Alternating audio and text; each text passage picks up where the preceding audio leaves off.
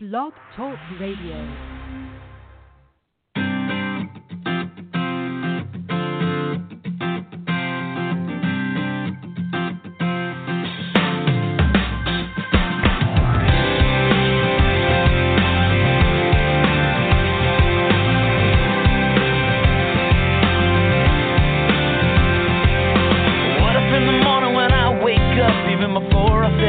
Coffee cup, I said,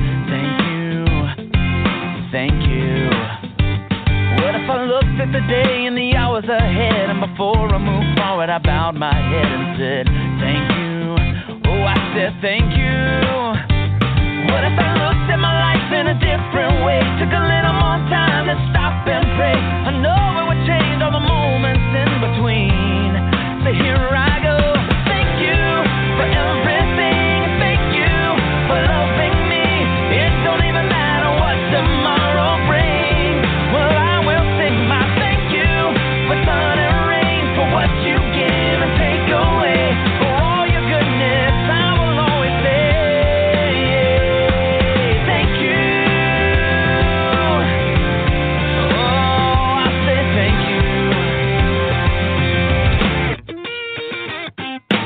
What if I lost everything that I had? I could smile and somehow still be glad and say thank you, thank you.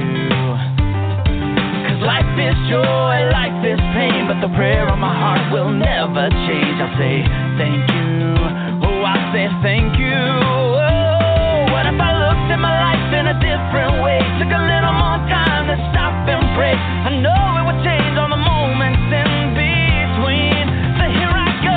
Thank you for everything. Thank you for loving me. It don't even matter what tomorrow brings. Well, I will sing my thank you for sun and rain, for what you give and take away, for all your goodness. I will always say thank you. Oh, yeah. I will sing my thank you for everything. Thank you for loving me. It don't even matter what tomorrow brings. Well, I will sing my thank you for sun and rain, for what you give and take away, for all your goodness. I will always say for all your goodness. I will always say thank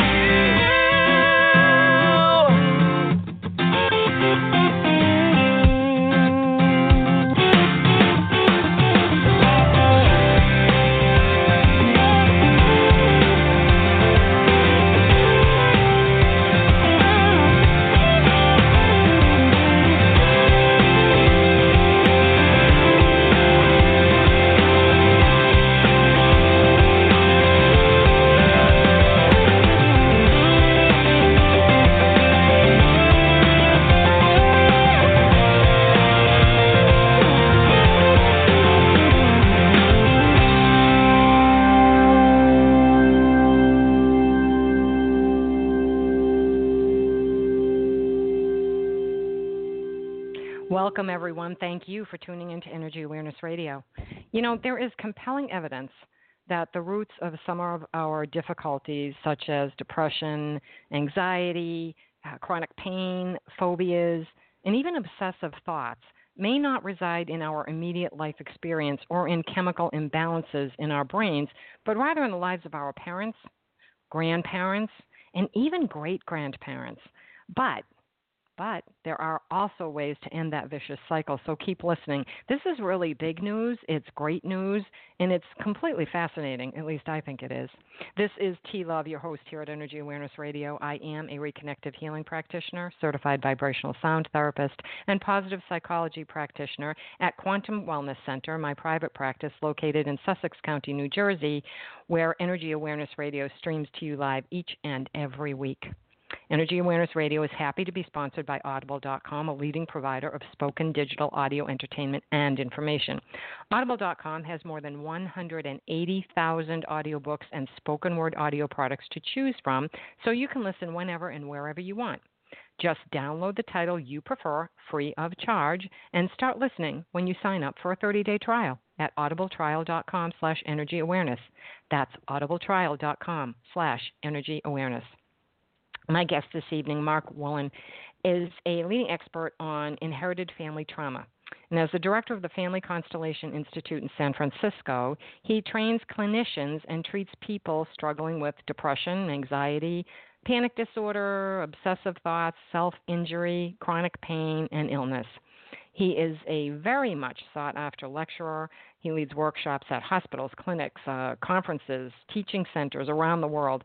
He has taught at the University of Pittsburgh, the Western Psychiatric Institute, Kripalu, the Omega Institute, the New York Open Center, and the California Institute of Integral Studies. His articles have appeared in Elephant Journal and Psych Central, and his poetry has been published in The New Yorker. We are very fortunate to have him joining us here tonight. Hope he's going to call in soon. We're here to speak about his recently published book, It Didn't Start With You. And this is such a fascinating read, I will tell you that, listeners.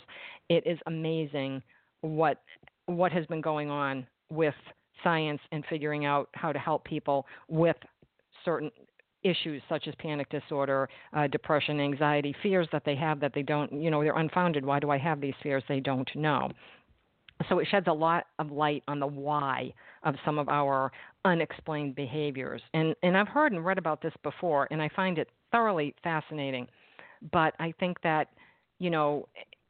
when he does call in, let's hope he does, we can talk about this more. We tend to think that babies are born all fresh and new with a clean slate, but that's not the case. Most people aren't aware that trauma can be passed down through generations. And I remember reading about research from Emory University School of Medicine in Atlanta, and it was a study that showed that it's possible for some information to be inherited biologically through chemical changes that occur in DNA. So during the test, they learned that mice can pass on learned information about traumatic or stressful experiences. And in their case, it was a fear of the smell of cherry blossoms.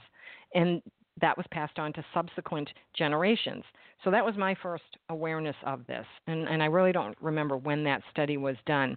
But there are many, many other studies that speak to this same topic. There is a woman, scientists, have suspected something like this was happening for a long time, and then a pioneering neuroscientist from Mount Sinai School of Medicine in New York, her name is Rachel Yehuda, was one of the first to document the evidence, and she found that the children of Holocaust survivors were born with the same low levels of the stress hormone cortisol as their parents.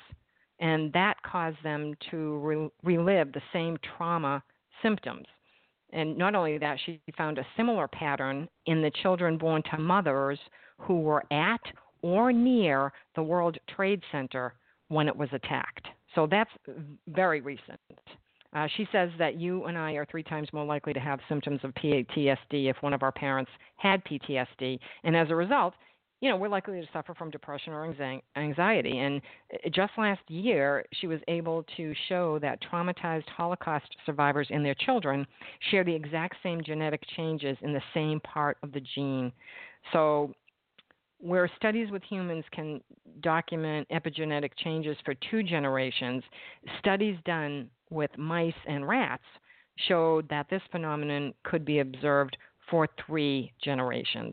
So the more we know about these traumas and the more we talk about them, the more we're able to bring relief to our children and their children who could be suffering, without a clue. They have no reason why they're suffering. I know that Mr. Woolen recently worked with parents of a 15-year-old boy with OCD, and he washed his hands continuously. And when he'd go to the bathroom, he'd use a whole roll of toilet paper in one sitting. And he had said that, from his experience, when people wash their hands repeatedly, it can be connected with guilt. They feel as though they can't get clean enough. And his mother would catch him wearing some of her clothes. And Mr. Woolen has seen that taking on the attributes from someone of the opposite sex can mean that the person in the family isn't being talked about. So he oftentimes asked parents, did someone in either of your families feel responsible for hurting someone female? And the father said that would be my family. Back in India, his family was very poor, and there wasn't enough food to feed both his sister and himself. And so his parents made a difficult decision, and they fed only him. And as a result, his sister passed away, and it was never discussed again in the family. And, Mr. Woolen explained to the father that his son could be acting out the guilt of the family, even going so far as to wear female clothes like his sister who died. And so he was told to go home and tell his son about the aunt and the grandparents and what had happened. And he also had him put up a picture of the little girl in their house so that the trauma was no longer a secret that the boy had to act out.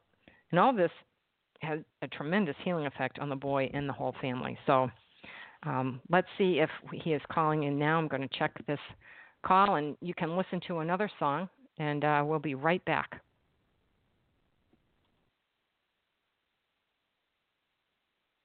Okay, we're back, and with us tonight is Mark Woolen, a leading expert on the inherited family trauma.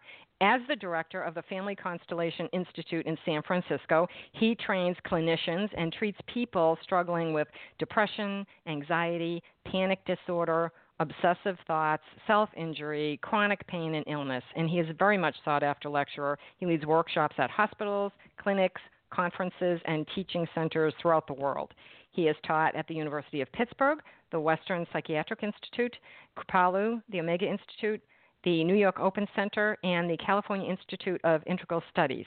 And his articles have appeared in Elephant Journal and Psych Central, and his poetry has been published in the New Yorker. And we are very fortunate to have him joining us to discuss his recently published book, It Didn't Start With You. So welcome to the show, Mark. Thank you so much for joining us here at Energy Awareness Radio. How are you being? Thank you for having me. What? Say it again, please. I said, how are you being? Oh, how am I being? I'm well, thank you, and just making some changes to the soft cover, which is coming out, and very excited about the book. I've had a chance to meet some amazing people on this journey. It is a very exciting and fascinating subject. Before you joined the show, I was explaining to people that it just, to me, is fascinating and it makes so much sense.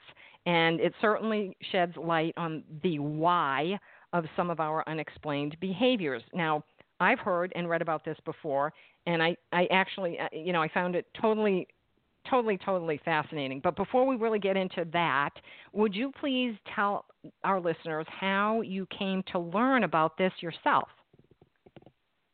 Well, I came to learn about this specifically with some cases that didn't make any sense. Years ago, 20-plus years ago, I would work with people who would feel things, say things, experience things that didn't have context in their childhood or in their relationship with their parents or even in their attachment with their moms. I mean, where you would look, everything looked great. Yet here was great suffering. And as you said earlier, T, the mysteries we live with that we can't explain, these unexplained fears, these anxieties that express suddenly, these depressions we never get to the bottom of. I remember a case many years ago where I worked with a woman who was a cutter, and she would cut so deeply that she would almost bleed to death when she would cut. And it was very upsetting, but she'd end up in the hospital with blood loss from cutting, and that's not a usual symptom with cutting. Usually when we cut, there's just the first layers, and all cutting is difficult, but the way in which this woman cut was the first symptom. Why is she cutting this deeply? Then I said to her, tell me, what are you thinking? Let's call her Sarah for the sake of the interview. What are you thinking, Sarah, right before you hold the razor blade, right before you cut? And she said, I deserve to die? And here I am looking at a 24-year-old woman whose life has just begun. It didn't make any sense. I said, what did you do? Did you accidentally take someone's life? Did you cause an accident? Did you break up with someone and they committed suicide? She said, no, nothing like that. So I looked in the childhood, and she had a lovely relationship with her mom and a lovely relationship with her dad. She could receive love from both of them. And I asked about her in utero experience. Her attachment with her mom was lovely. It was not to be found. So not knowing what to do myself 20-plus years ago, I asked her, tell me about the rest of your family. And she dropped the bomb. She said my grandmother was an alcoholic, and she was driving the car drunk. And my grandfather was in the front seat, in the passenger seat. She hit a pole. My grandfather went through the window, got cut on the glass, bled out before the ambulance arrived. And my grandmother, who felt she deserved to die for taking his life, didn't live long, drank herself to death. In that moment, we made two crucial discoveries: that how could this symptom, this behavior, this experience be happening 2 generations later where she's living out? And, you know, what we come to, T, is when we can't talk about the traumas in our family, when they're too unbearable, when no one wants to talk about them, when they remain secret, when they remain excluded, when people are left out, when the stories are untold, when the traumas are unhealed, they tend to repeat. So to continue the story, her father, this was his mother and his father, and you never talked about his mother, and you never talked about his father. He was angry at his mother, and he loved his father who was dead, and he blamed his mom for his death. And then she died. He never really grieved the loss of either parent, and never really healed this tragedy that lived in the family. That's just horrible. I mean, I always thought that cutting was someone who couldn't deal with their life so much, so things were going on that it felt better to actually cut and bleed than it did to go through whatever the challenges were. It can, and it does. And some cutting is generated by things that happen in the childhood, or a feeling of great aloneness or pain. And then what I've also discovered is that some self-injury is linked to events in the family history. You know, if you think about it, in that single action of the cutting, here were 2 feelings. The feeling of I bleed out and I die, almost, right, like the grandfather. Right. And she told me is I don't deserve to live, which would be the feelings of the grandmother. In one event, one action, lay 2 experiences that had never been brought to the surface. And healing. And she had no other explanation for it. She just felt this way. That's exactly right.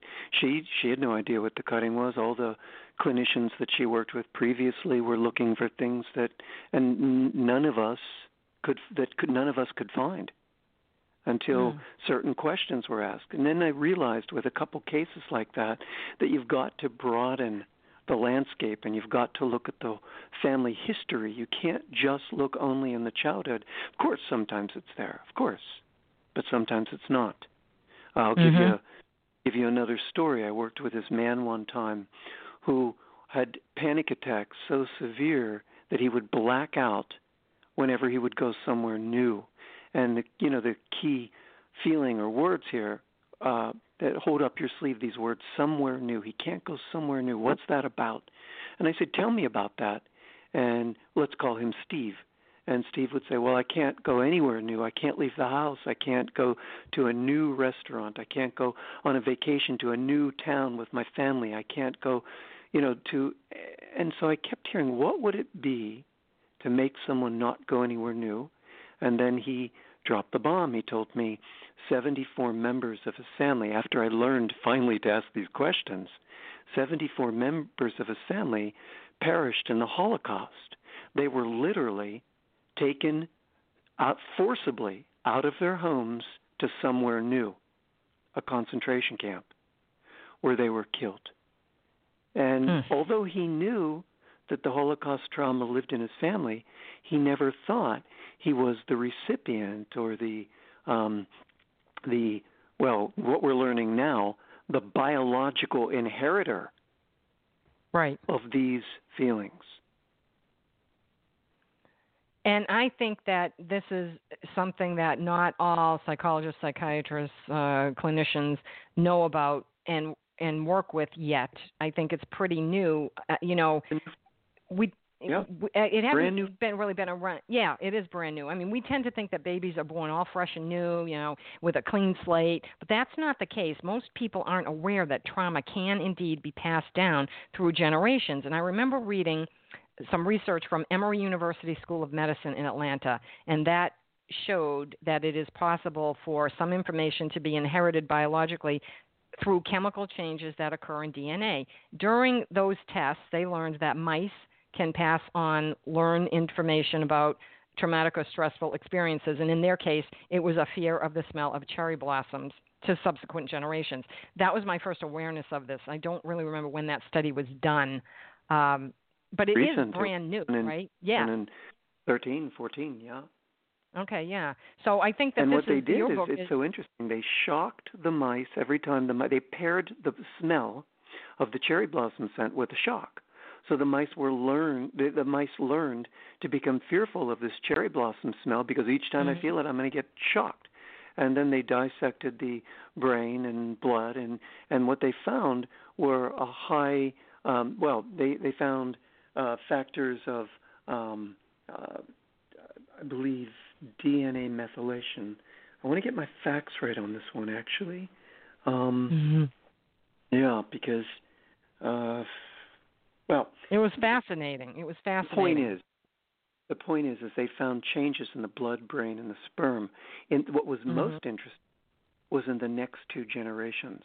The pups that were exposed to the smell without the shock. See, they took the sperm and they impregnated female mice that were not shocked.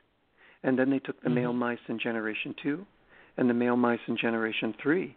And they found that these mice became jittery and jumpy and terrified just from the smell. And the researcher said there's got to be something living in the sperm that's informing the mice of this fear, of this trauma response to the fear. Well, that makes sense. I mean, that makes complete sense. It has to be like imprinted on the DNA in order to be passed along. Well, what we're finding is, as you said, that we don't come in with a clean hard drive, that there are changes from these traumas that will make the genes, chemical changes that will make the genetic expression go in one direction as opposed to the way it had been moving. So because of this trauma, genes turn on or off or turn up or turn down. And in essence, we are not born with a clean slate. There's an operating system, I guess you could say, that's already in place in us and in our children that contains the fallout of these traumas. So we're born with fears and feelings that don't always belong to us. There's interesting science that's come out of Mount Sinai Medical in New York with Rachel Yehuda, the neuroscientist, who's led these studies, who's talked about Holocaust survivors having the same, the children of Holocaust survivors having the same trauma symptoms as their parents, and the babies born to pregnant mothers who were at or near the World Trade Center when it was attacked having similar symptoms, specifically cortisol changes. And that, it's interesting, just last year, she found that the survivors share the same genetic changes with their parents, the same gene changes in the exact same region, in the exact same gene, in both parent and children. So they can prove this not only in mice, but in humans as well. It's totally fascinating, and it's good to know. I wonder if people will start to, as this becomes more mainstream, if people will start to say, oh, okay, well, this is because I have a family issue, and almost use it as an excuse, if you will. How can someone learn? How can they determine if they're experiencing inherited family trauma versus something that is not? Well, there are definitely signs. So to answer the first part of your question, yes, that's my hope too. These are biologically inherited traumas. The world's now becoming aware of this, and hopefully the book that I wrote will turn people in this direction. I think it will. to have people say, you know what, we've got to ask other questions as well. But yes, there are definitely telltale signs. Surely we can be born like these mice with an imprint of a fear or an anxiety that happened to our parents or grandparents. But what we're also learning is that we can have a sudden onset of a fear or an anxiety that strikes unexpectedly when we reach a certain age or have a certain milestone in our life. For example, as soon as we get married, or when we go to have kids, or maybe we get rejected by our partner, or we move to a new place, as though there's an ancestral alarm clock inside us that starts ringing. This anxiety or this symptom starts happening when we experience something similar to the original trauma. I one time worked with this woman. She never had anxiety until she got pregnant. So she spends her early lifetime free, and everything's fine. But as soon as she's pregnant, she's consumed with this anxiety, and she shows up in my office. And after asking her some of the questions that I outline in the book to you, we discovered that she has a terrible fear of harming her new baby. And I asked her, did anyone in your family ever harm a new baby? And she had to think about it. She said, no.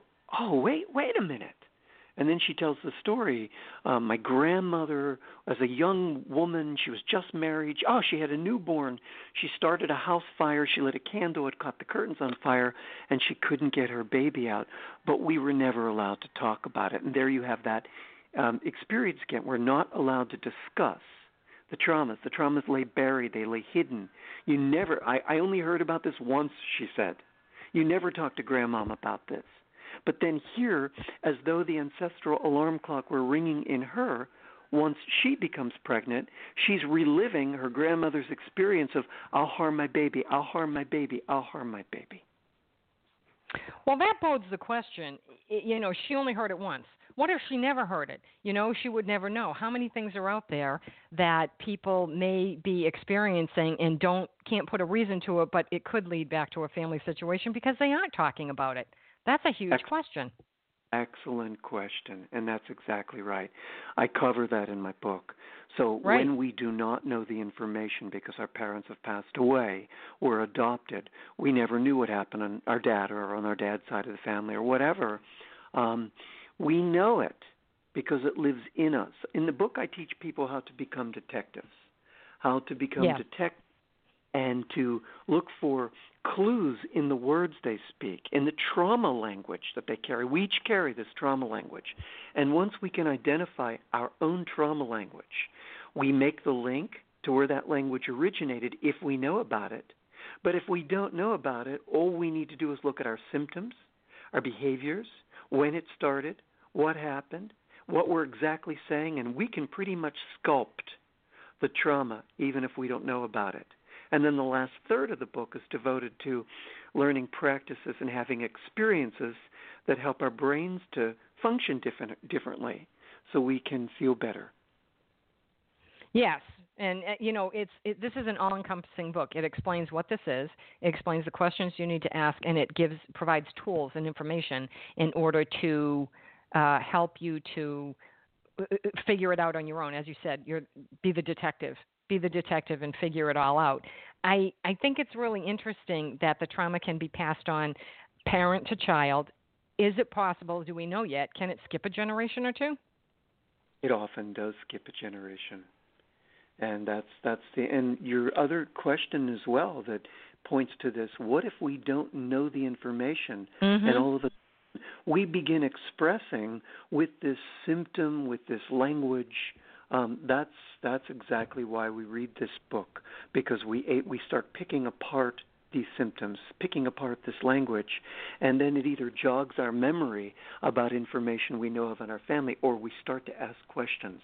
Maybe we ask our aunt or uncle because our parents aren't alive, or their kids who are older than we are because their parents talked about the information. It's not always buried. And even if we don't know, it doesn't matter. That's what I teach people in the book. Even if you don't know what happened, you know something happened. And then I take people through the healing steps. And to heal, we've got to have a have an experience powerful enough to override this trauma response that lives inside so many of us and keeps us in a constant state of suffering. I teach people how to practice the new feelings and the new sensations of this new experience. It can be any experience that we find salient or meaningful or positive or rewarding. It can be an experience of receiving comfort or support from family members where there was no support. I teach how to do that even if our parents gave us very little. I teach how to get something. Or it can be an experience of compassion or gratitude once we understand what made our family's love fall apart. Why did our parents hurt so much and couldn't love? And sometimes all we have to do is look one generation behind, and we see, oh my God, of course it was a trauma. Look, it happened. Anyone who experienced that type of trauma in the family, of course that would block the flow of love. We need to ask those questions, Dee, because many of us are blocking our relationships with family members because we're angry. And we never thought to look behind and say, of course my mom couldn't love. Of course my dad drank. Look what happened behind him. And then once we start to build understanding, we get to a place of compassion. We can get to a place of inner peace, which is what it's all about, and have these experiences that bring us strength and peace inside, which is what I teach in the book. We've got to have these. We've got to change that trauma cycle. The idea is to steal traction away from our highly efficient trauma cycle, our amygdala, our limbic system that keeps us suffering, and engage other areas of the brain, specifically the prefrontal cortex, where we can integrate these new experiences, and then our brains can change. Yeah, it is amazing. And it also, another question that comes to mind when you're speaking and telling us about this is, if it works for the things that are causing us negative reactions, depression, anxiety, then there's no reason in the world that we shouldn't believe that it also is the reason for, like we say, oh, you inherited your organizational skills or your loving capacity, or maybe the way that you're grateful for people from, Aunt Mary or Grandma or something. And that can be carried over too, because if we're looking at, this is why it makes sense to me. If you can inherit the good attributes from someone, and that's passed down, then you can certainly inherit the traumatic things. So the way trauma happens, right? So the trauma happens, and it changes us chemically. It changes our DNA. It doesn't change the way the structure of the DNA. It changes the way the genes express. But these changes are ultimately intended to be beneficial. For example, if you grew up in a war zone, or your grandparents grew up in a war zone, and there's bombs going off and guns firing, your grandparents are going to learn a skill set that's useful, how to have quick reaction times, how to be very alert.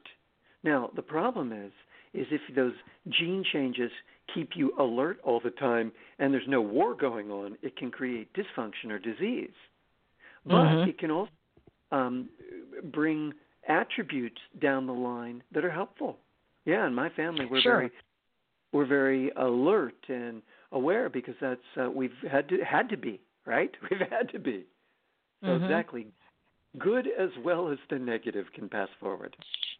Sure, the positive attributes, which it's ironic because people typically go toward the negative part of life. When somebody says, oh, their life changed in a heartbeat, you go down the road of, did they get a bad diagnosis? Did they lose their job? Did someone die in a car accident or something like that? It's something traumatic. The brain typically goes to the negative. And yet, when we talk about people inheriting something, it's usually something good. It's usually a positive attribute. Oh, you got your good looks from, or your eyes from. And that people will say, because it's a physical thing. But there are times when people will say, well, she's extremely organized, or he's very clean about certain things, and, he's very fastidious, or a good work ethic. It's received from somebody else. So you can apply this the other way, which to me that's why it's so easy to understand that these other things, the traumas and the depression and anxiety and panic attacks can come into play, because if the good can be passed along, and it probably is also in the DNA, in the genes. Nobody's ever really looked at it that way because they probably just thought, oh, well, it's an attribute. But so are these other things. Would you agree with that? I would say they're not good attributes, but they're... Epigenetics is one part of the soup. There are other ways in which we carry forward experiences in the family, learned as well as unlearned. Yes, things can happen through our DNA, through the chemical changes, epigenetics, through, again, the whole, to put epigenetics in a very quick sentence, is a trauma happens. There's a chemical change, what they call a chemical tag, that attaches to the DNA, and it turns our genes in a direction which is devised to protect us from the same trauma that that the previous generation experienced. And those changes can be positive, like I said before. We can learn a skill set, but often we're inheriting fears and depressions, and we're inheriting trauma responses. And that has to be looked at because we think it's us. We're walking around with a feeling, oh, I'm just wired this way. I get depressed. Or I'm just wired this way. I get panic attacks. And that's what I ask people to consider. I'm saying knock on that door and let's take a look at these things that you can't explain, these mysteries. And maybe they're the biological residue of traumas that that you've biologically inherited from your parents and grandparents. So it's important that we fish around in the family history and ask those questions. I like to use this phrase of shaking the family tree. If we shake the family tree and see what falls out, what secrets have never been told, and we can hear about them when we ask questions, or what traumas have never healed all the way, or what stories didn't get told. It's important to know these things, especially if we're the unwanting bearers of these traumas that never started with us, hence the title, right? It didn't start with you. Traumas that didn't start with us, but they sure have landed in our lap. Right. And you offer ways to do this with these written exercises and the core. You refer to it as the core language. Am I getting that right? Yes. The core. Yes. I help people find this particular trauma language. So when somebody reads my book, he or she will begin to ask questions in a certain way to pull out this unconscious language. And it'll be surprising what you pull out. You never realize this language is in there. You might say it all the time, or it might be part of your negativity bias. You were talking about that earlier, why we're pulled toward the negative. And the evolutionary biologists talk about this because our amygdala is designed to scan for threats to keep us safe. So we are geared toward remembering the negative experiences, remembering the negative, oriented around learning from the negative, but not oriented from learning from the positive. And it's this negativity bias that often keeps us geared toward unhappiness or suffering, but it also keeps us geared toward repeating this trauma cycle. And so I have people start to break that down and pull out this trauma language, what I call core language, and then to begin to link this language to events that happen both in the childhood and in the family history, so we can see that, wait a minute, I don't have to relive this negativity, this trauma, this anxiety, this depression, these obsessive thoughts any longer. I can heal. I can break the cycle. I can break this pattern. I can change my brain. Well, and that's a good point, because sometimes it takes people a while to be able to do that. So how quickly, upon learning what the family history was and the fact that they are taking it on and came in with it, do people, do they buy into it, believe it, say, okay, yeah, that's probably what it is, and then immediately make the shift, or does it take them time to understand and say, well, okay, I can kind of see that, but I'm really not buying into it too much? Is there a standard time frame? No, the whole first part of the book, I introduced the science, so that makes it cogent. I mean, you look and go, oh yeah, of course, look at all this science that backs up epigenetic trauma, epigenetic inheritance, and So, that's the easy part. The harder part is to come up with our language, which I make easy by asking these questions. And then once we have our trauma language, we link it to where it originated in the family history, and then we're ready for the third part of the book, which is how to break the cycle. And again, the way we break the cycle is we need to have a new experience that's different from this trauma experience we've been walking around with. We've been walking around with, I'm depressed every time I walk into a crowd of people, or I shut down in my relationships, or I'm anxious whenever I'm around other people, or, that's the old experience.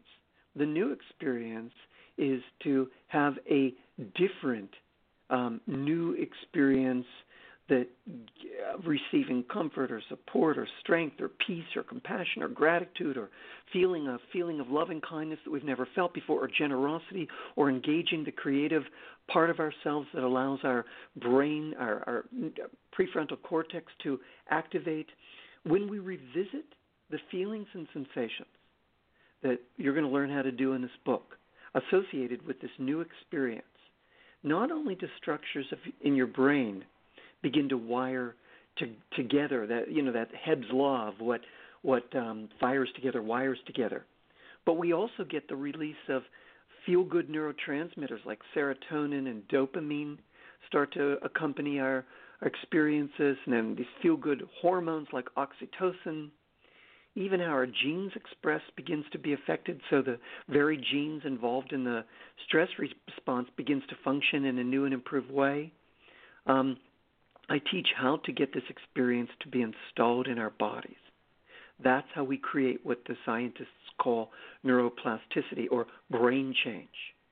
Right. We deepen this experience, and then our brains change, and all of a sudden we're no longer that same old person with the anxiety or the depression. We're somebody that says, yeah, instead of feeling this way, I've linked it to this trauma in my family. I've installed this experience in my body, and I now have the new feelings, the new thoughts, the new images, the new sensations that feel pretty darn good. And that's what it's all about. And these can be, it's not necessarily just what you say, if I read your book properly, okay? It's not necessarily what you say, but your reaction to it. I remember there was a story about a woman who, I think her name was Kelly. It was hair pulling. Yes. So I'll tell that story. And it's interesting because this is not generational. This happened when she was a baby. Kelly is pulling out her hair, which starts when she's 13 years old.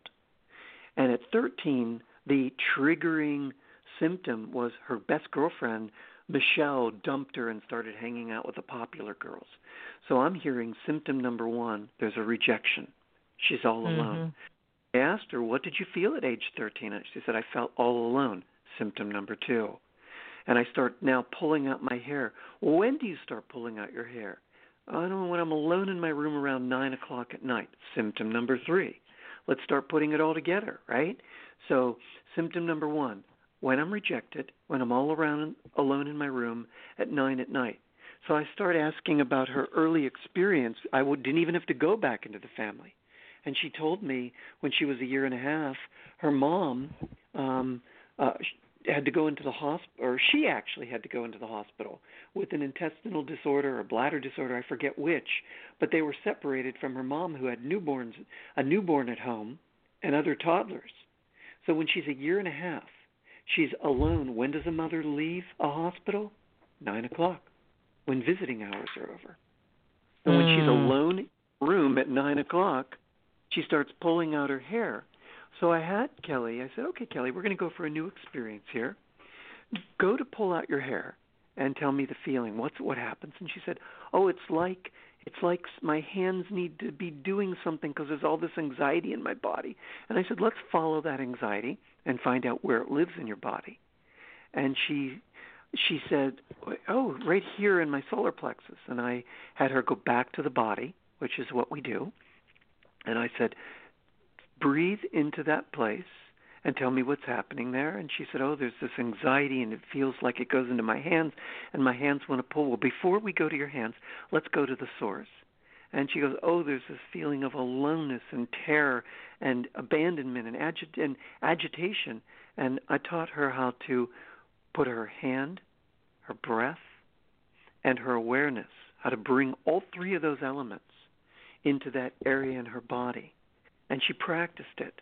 So whenever she would want to pull her hair, instead she would bring her hand to her body, breathe, and say the sentence, I'm here, I'll hold you. Who's she talking to? Adult Kelly's talking to little Kelly, who's a year and a half old, that part of her that was in her body. And so she says, I'm here, I'll hold you, I'll breathe with you, and I won't stop breathing until you relax. And she never pulled her hair again.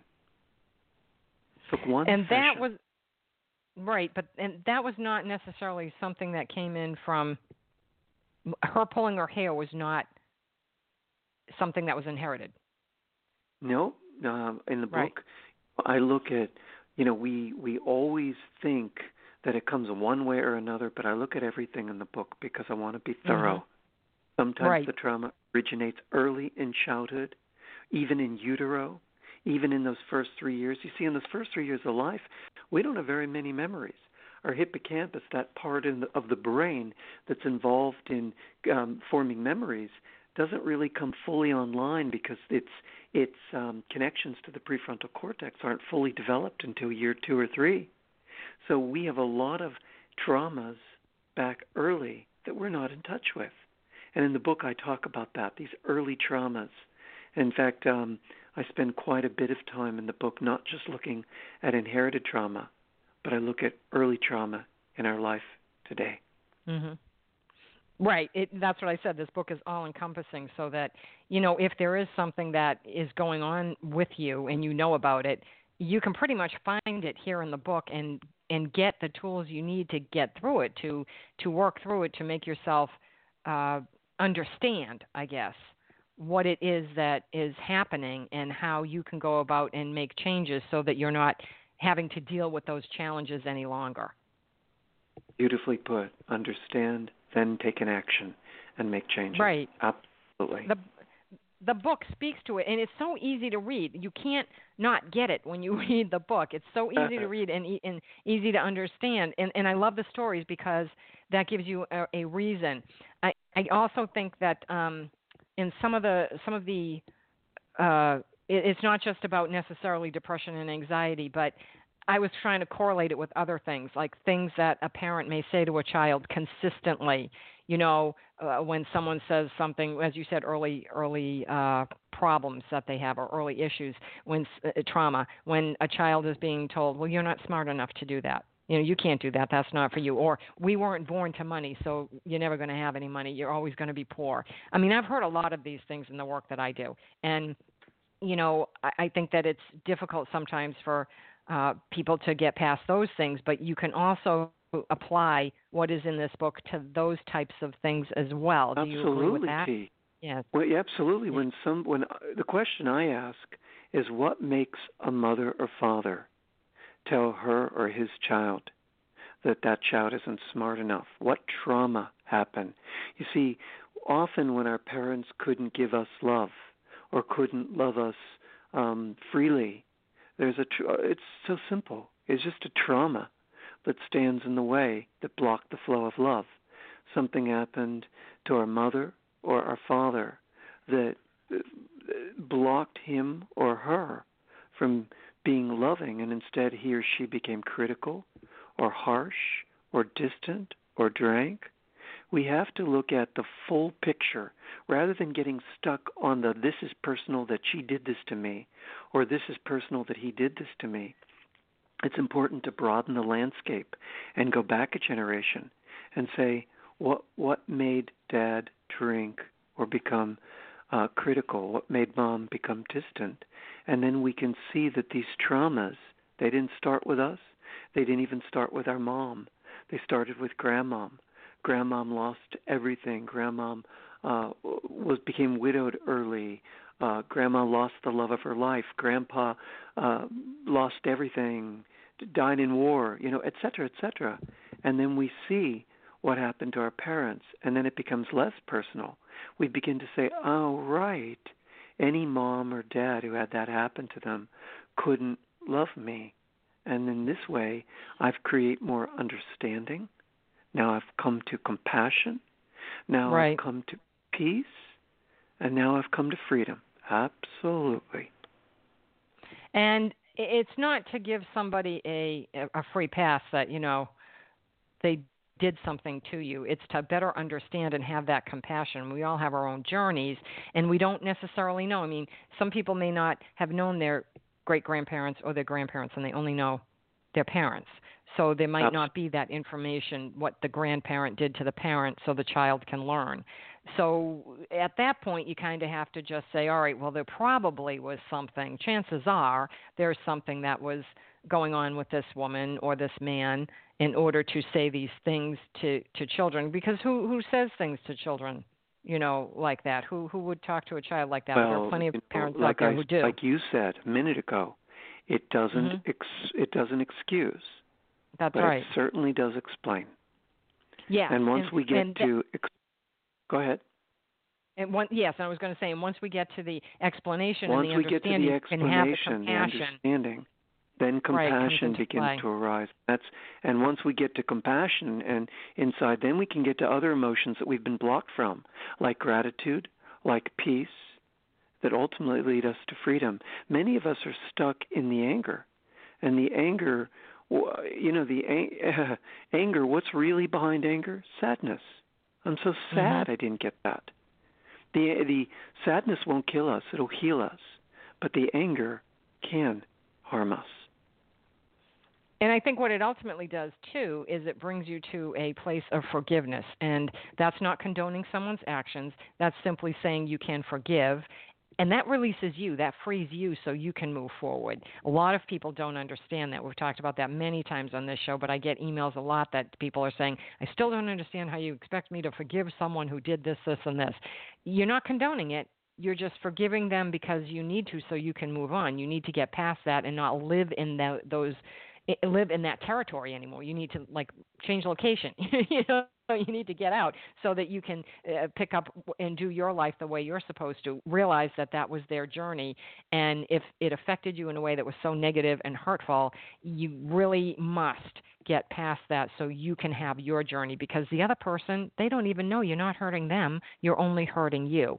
So I think once you start to go through that point of you express it and you understand it, and then you go to compassion, forgiveness kind of follows suit. Would you agree with that?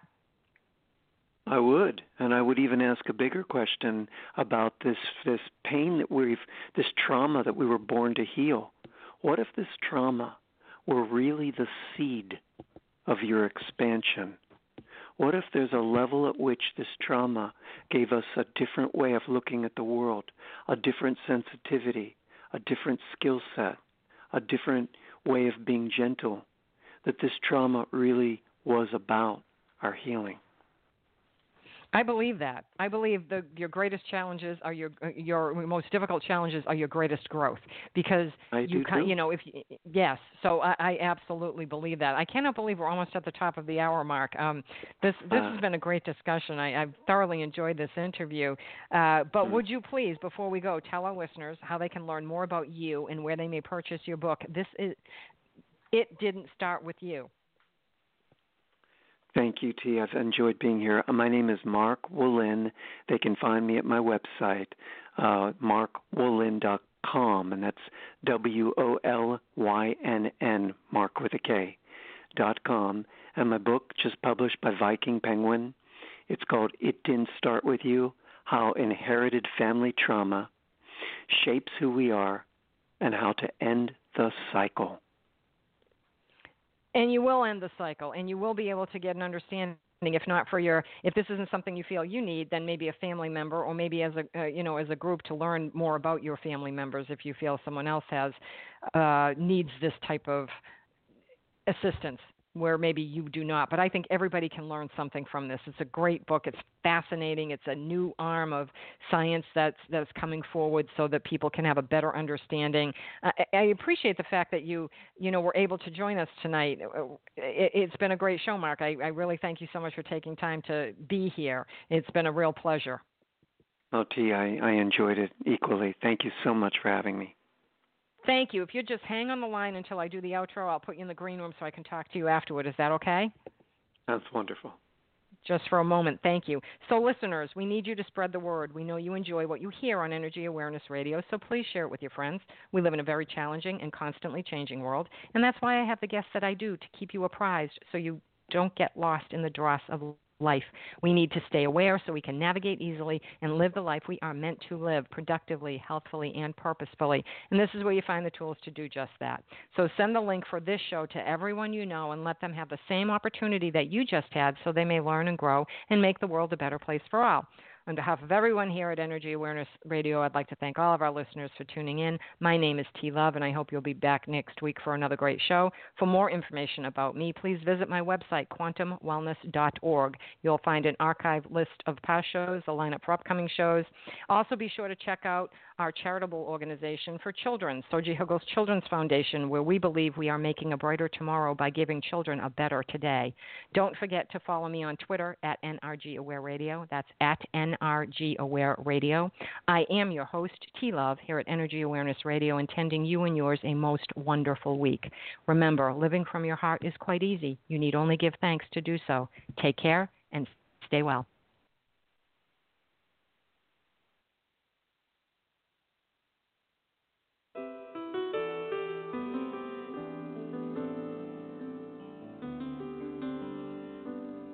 I got a roof over my head.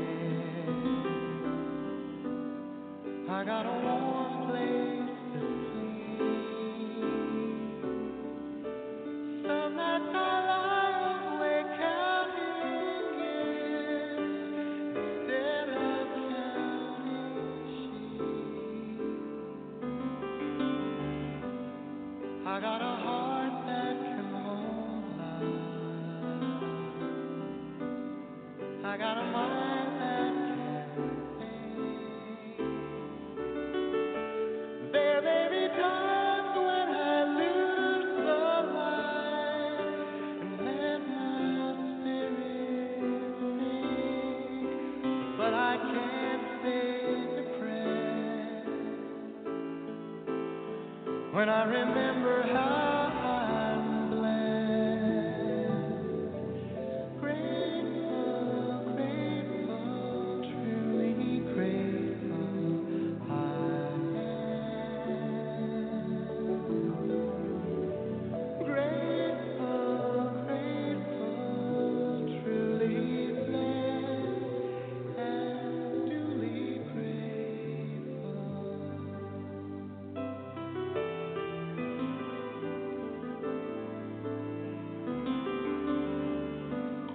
Within a city of strangers, I got a family of friends. No matter what rocks and brambles fill the way, I know that they will stay until the end. I feel a hand holding my hand. It's not a hand